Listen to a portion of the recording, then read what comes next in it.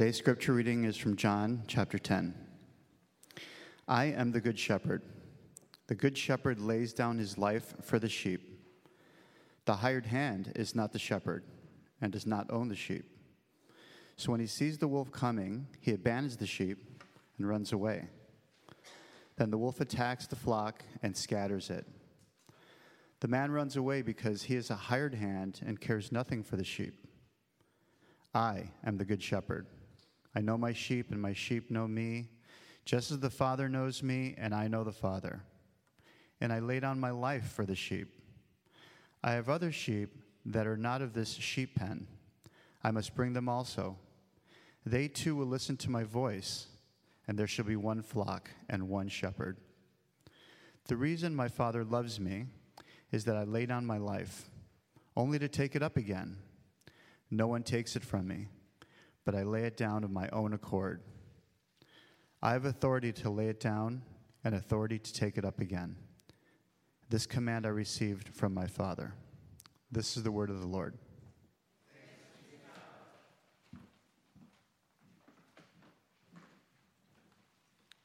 Good morning. Would you pray with me? Father, this morning as we are reminded of all of our brothers and sisters who have gone before us through the ages, we know that countless thousands read or heard the words we just heard. No one who trusted these words ever found them false. Speak to us from them today. Amen. We are right now studying the I am sayings that you find in the Gospel of John. And these are those places in John where Jesus says things like, I am the bread of life, I am the light of the world, I am the true vine. And in today's passage, Jesus says, I am the good shepherd. Now, when Jesus called himself the shepherd, he's drawing on a metaphor that had a rich history. Well, all through the Old Testament, you find this. So in the Old Testament, the leaders of Israel, the kings, the prophets, the priests, they were often called shepherds. Sometimes they were condemned because they were bad shepherds. And more than that, in the Old Testament, Yahweh, God himself, is identified as Israel's true shepherd. Psalm 80, verse 1 says this, Hear us, O shepherd of Israel, you who lead Joseph like a flock, you who are enthroned upon the cherubim, shine forth. So God himself is Israel's shepherd. So when Jesus called himself the good shepherd, he's just drawing on this rich, rich metaphor that was part of their history. And by doing so, he was saying some very important things about how he relates to us, to anyone who has trusted in him. I mean, we know shepherds in relation to their sheep, right? So when he talks about himself as shepherd, he's describing how he relates to his people. I would put it this way. In this passage, Jesus is describing how he loves us. So how does Jesus love us? Well, one thing I'll point out is this. We learn here, his love for us, guys, his love is personal. This is personal. Verse 14, he says, I am the good shepherd. I know my sheep, and my sheep know me. Now, in the New Testament, there were two main Greek verbs that are translated to know in our English translations. One of these verbs is a word that it describes intellectual, abstract, conceptual kind of knowledge. Like, I know that today is Sunday. I know that 2 + 2 = 4. It's cognitive, abstract knowledge. The other Greek verb that's translated to know is a word that can be used to describe personal knowledge, relational knowledge. I know my mother. I know my friends. It's a word you would use to describe the personal acquaintance with someone in a relationship. And that's the word Jesus uses here when he says, I know my sheep. He's just saying, I am personally acquainted with everyone who trusts in me. Now, if you remember the context, we talked about it last week.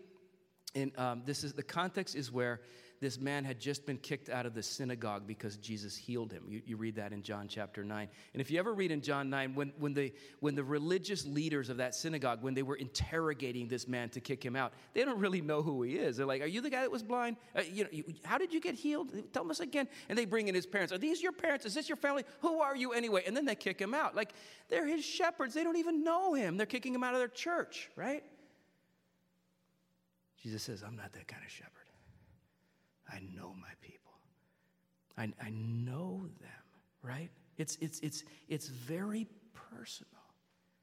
Oh, you might ask, well, how well does he know us? Well, earlier in this chapter, verse 3, you might remember from last week, he says, I am the shepherd, he says, who calls his sheep by name. Amen is right. Have you just thought about it? Jesus knows your name? Isn't it so cool that when you pray, you don't have to kind of introduce yourself to God. Lord, I just introduce myself. My name is David. I live in Queens. If I could give you a few details about my situation, I guess you could pray that way if you want to, but there's no need to, is there? He knows you. He's known you every second of your life. When you were a little baby, when all through your life, he's always known you, believer. In fact, he says here in verse 15, that Jesus knows us, those who trust him. He knows us as deeply and as intimately, he says, as the Father knows the Son, and as the Son knows the Father. Meaning he knows his love for us, guys. It's personal. Now, I don't know what you think, but it seems to me that that's a kind of love that a lot of people today are really, really hungry for. Studies have shown us that the percentage of adults in this country who are lonely has doubled since the 1980s. It's now 40%. Imagine that, 40% of the adults in this country are lonely. One out of every 4 Americans rarely or never feels there are people who understand them. Maybe you're one of those 4. I don't think anyone really knows me. One out of every 5 rarely or never feel that they have anyone they can really talk to. Sociologists are calling loneliness is an epidemic in our culture right now. Isn't it wonderful, guys, to know that we have a Savior who knows us? Really knows us. He does not view you, believer, as just one more nameless member of the mass of humanity. He has an intimate, personal knowledge of everyone who trusts in him. He knows us. Everything about us. Now, that's a little bit frightening, right? Most of us, there are some things about us that we don't want other people to know. I have things like that. Things I'm ashamed of, things that are deep hurts in my life, things I would like to hide. And listen, this is what is amazing. Jesus knows all of that. He knows your deepest, darkest secret. He knows your most painful wound. And he loves you anyway. Just loves you. So he's telling us here, how does he love us? Well, one thing, his love is personal. All right, second thing he tells us is that his love is committed. Jesus, listen, believer in Christ, Jesus is committed to loving you no matter what. He's not going to stop. In verse 12 through 13, Jesus compares himself as the good shepherd, the shepherd who actually owns the sheep and cares for the sheep. He compares himself as the good shepherd to someone who watches over the sheep only because he's getting paid to do it, right? The hired hand. He says this. He says the hired hand is not the shepherd and doesn't own the sheep. So when he sees the wolf coming, he abandons the sheep and runs away. Then the wolf attacks the flock and scatters it. The man runs away because he's a hired hand and cares nothing for the sheep. You may have experienced love from people who relate to you like a hired hand. Like there's a limit to the love. It's not always going to be there. Maybe you had a parent who walked out on your family. Or maybe there was somebody who betrayed you. Or maybe you had a friend whose friendship was just so unreliable. There are people who will relate to us like hired hands. When times are good, they're there. When times are bad, you can't find them, right? They don't answer your call. They don't return your text. They're not there. And Jesus is saying, listen, believer, he's saying, I'm not like that. I will never be like that. I'm your good shepherd. I will not cut and run when times are hard. I will not hide myself when you most need me. He said, I will be there with you. Isn't that something? He said, through thick and thin, I'll be there. Now, I think it's important to notice that having a good shepherd, all right, does not mean that the wolves will never attack. I mean, so you might think, if I follow Jesus, I will never be sick. I will always have money. It's like disappointment and heartbreak will never touch my life because I'm going to have this good shepherd. That's not, Jesus is not promising that if you have a good shepherd, the wolves will never attack. He is, however, promising that if he is your shepherd, when the wolves attack, he will be right there with you. I wonder if you've ever experienced that. It's hard to describe it, just like he's there. Standing with you, fighting for you. You know what it makes me think of? How many of you are thinking of Psalm 23? The Lord is my shepherd. And then later it says, even though I go through the valley of the shadow of death, I will fear no evil. For you are with me. You're with me. That's what I would just call that a committed love. Nothing will ever make him stop loving you, believer. Nothing. Nothing that's done to you, nothing that's done around you, nothing that you do yourself. What did Paul say in Romans 8? I am convinced that there's nothing in all creation that will ever separate us from the love of God for us in Jesus Christ. So here's a good conversation over lunch today. If you want to just talk about something, we can talk about, have you ever gone through one of those really, really hard times? And just describe, how was it that Jesus made his presence real to you then? I was reading a testimonial of a woman who experienced that, Jesus being committed and staying with her in a hard time. Her name is Emily. I hope you don't mind me reading. I'll read a portion of what she wrote.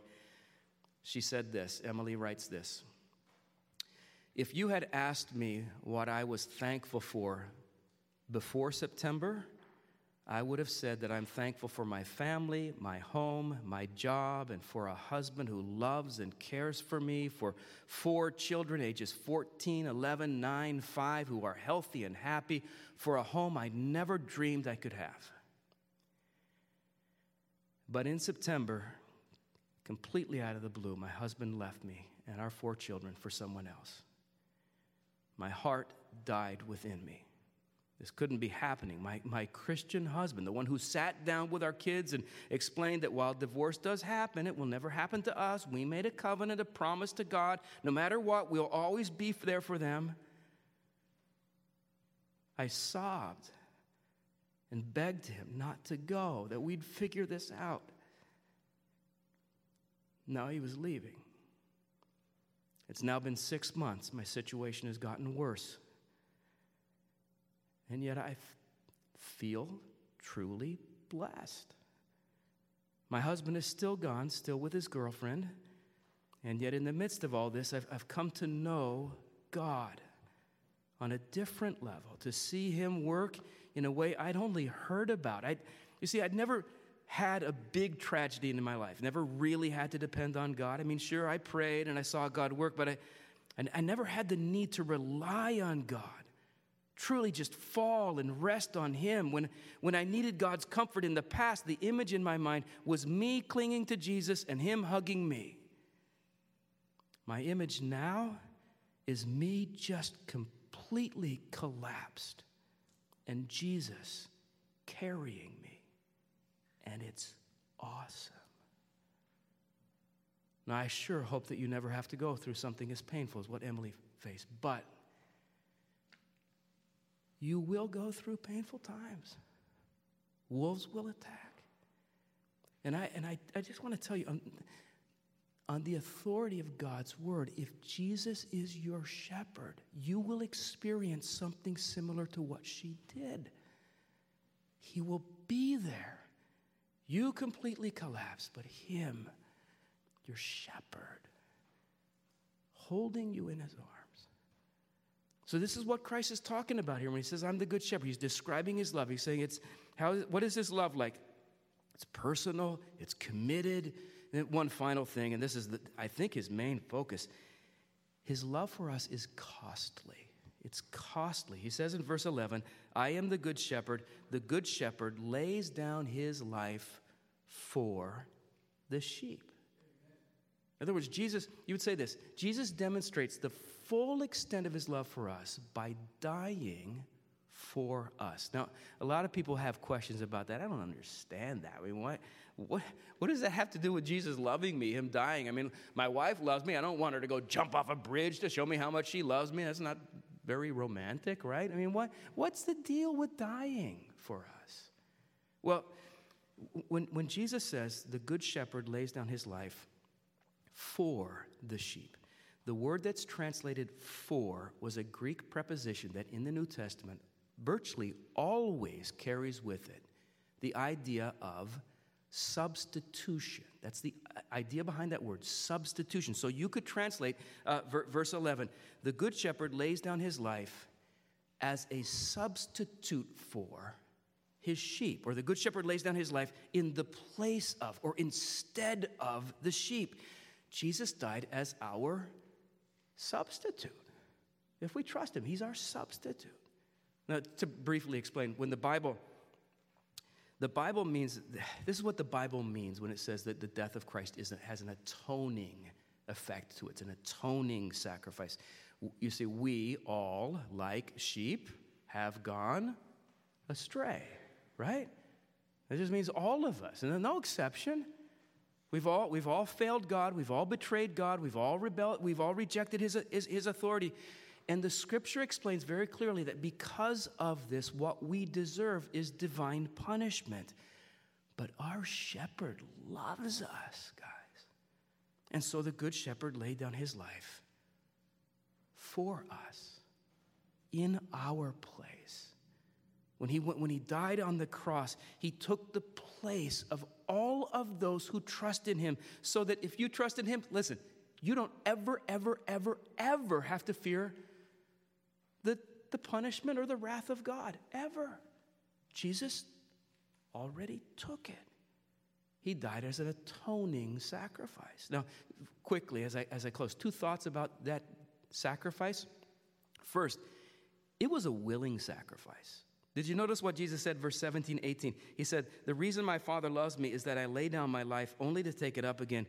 No one takes it from me, but I lay it down of my own accord. I have authority to lay it down and authority to take it up again. So Jesus is saying, listen, I'm going to die for my sheep, and I want you to understand, I don't have to do this. No one's making me do this. No one could even force me ever to do this.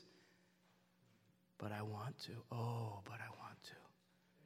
It's like to honor his Father, and out of love for you, Jesus willingly chose to die. So it's a willing sacrifice. And then a second thought, this is an extravagant sacrifice. When Jesus says in verse 16, I have other sheep who are not of this sheep pen. I must bring them also. He is saying the gospel is going to reach the nations of the world. I'm not just here to die exclusively for the lost sheep of Israel, this sheep pen. But I'm dying for men and women chosen by grace from every nation, every ethnic group, all over the world. Those are the sheep from the other sheep pen. And I find those words so personally encouraging. Here's why.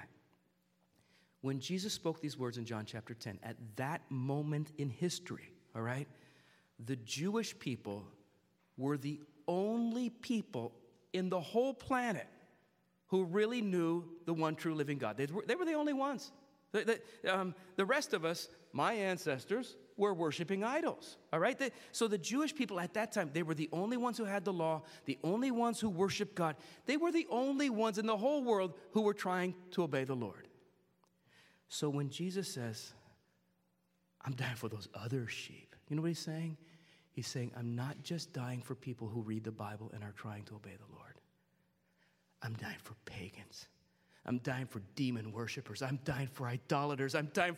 He's like saying, I am dying for the worst sinners you could ever imagine. They're out there, and you've dismissed them, but I know them. I love them. I'm giving my life for them. And that encourages, listen, when I think about my own sins, that encourages me. Jesus didn't come to die for good people.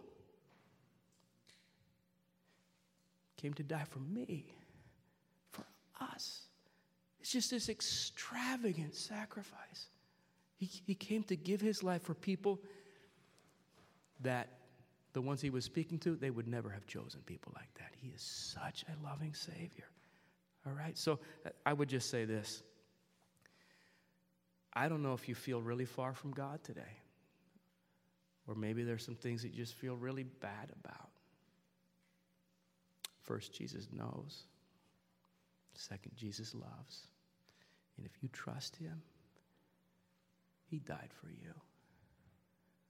So I wonder if you've ever responded to the call of the shepherd. He says, I call my sheep by name. Have you ever heard him call your name? This is a very personal thing where you just have this sense that, yeah, I need a Savior, and I think he would accept me, and I want that. And so it's just kind of a very personal way of acknowledging your unworthiness and your sin to God. Just saying, God, I admit it. And receiving, saying, yes, Jesus, I want you. Be my shepherd. I trust you.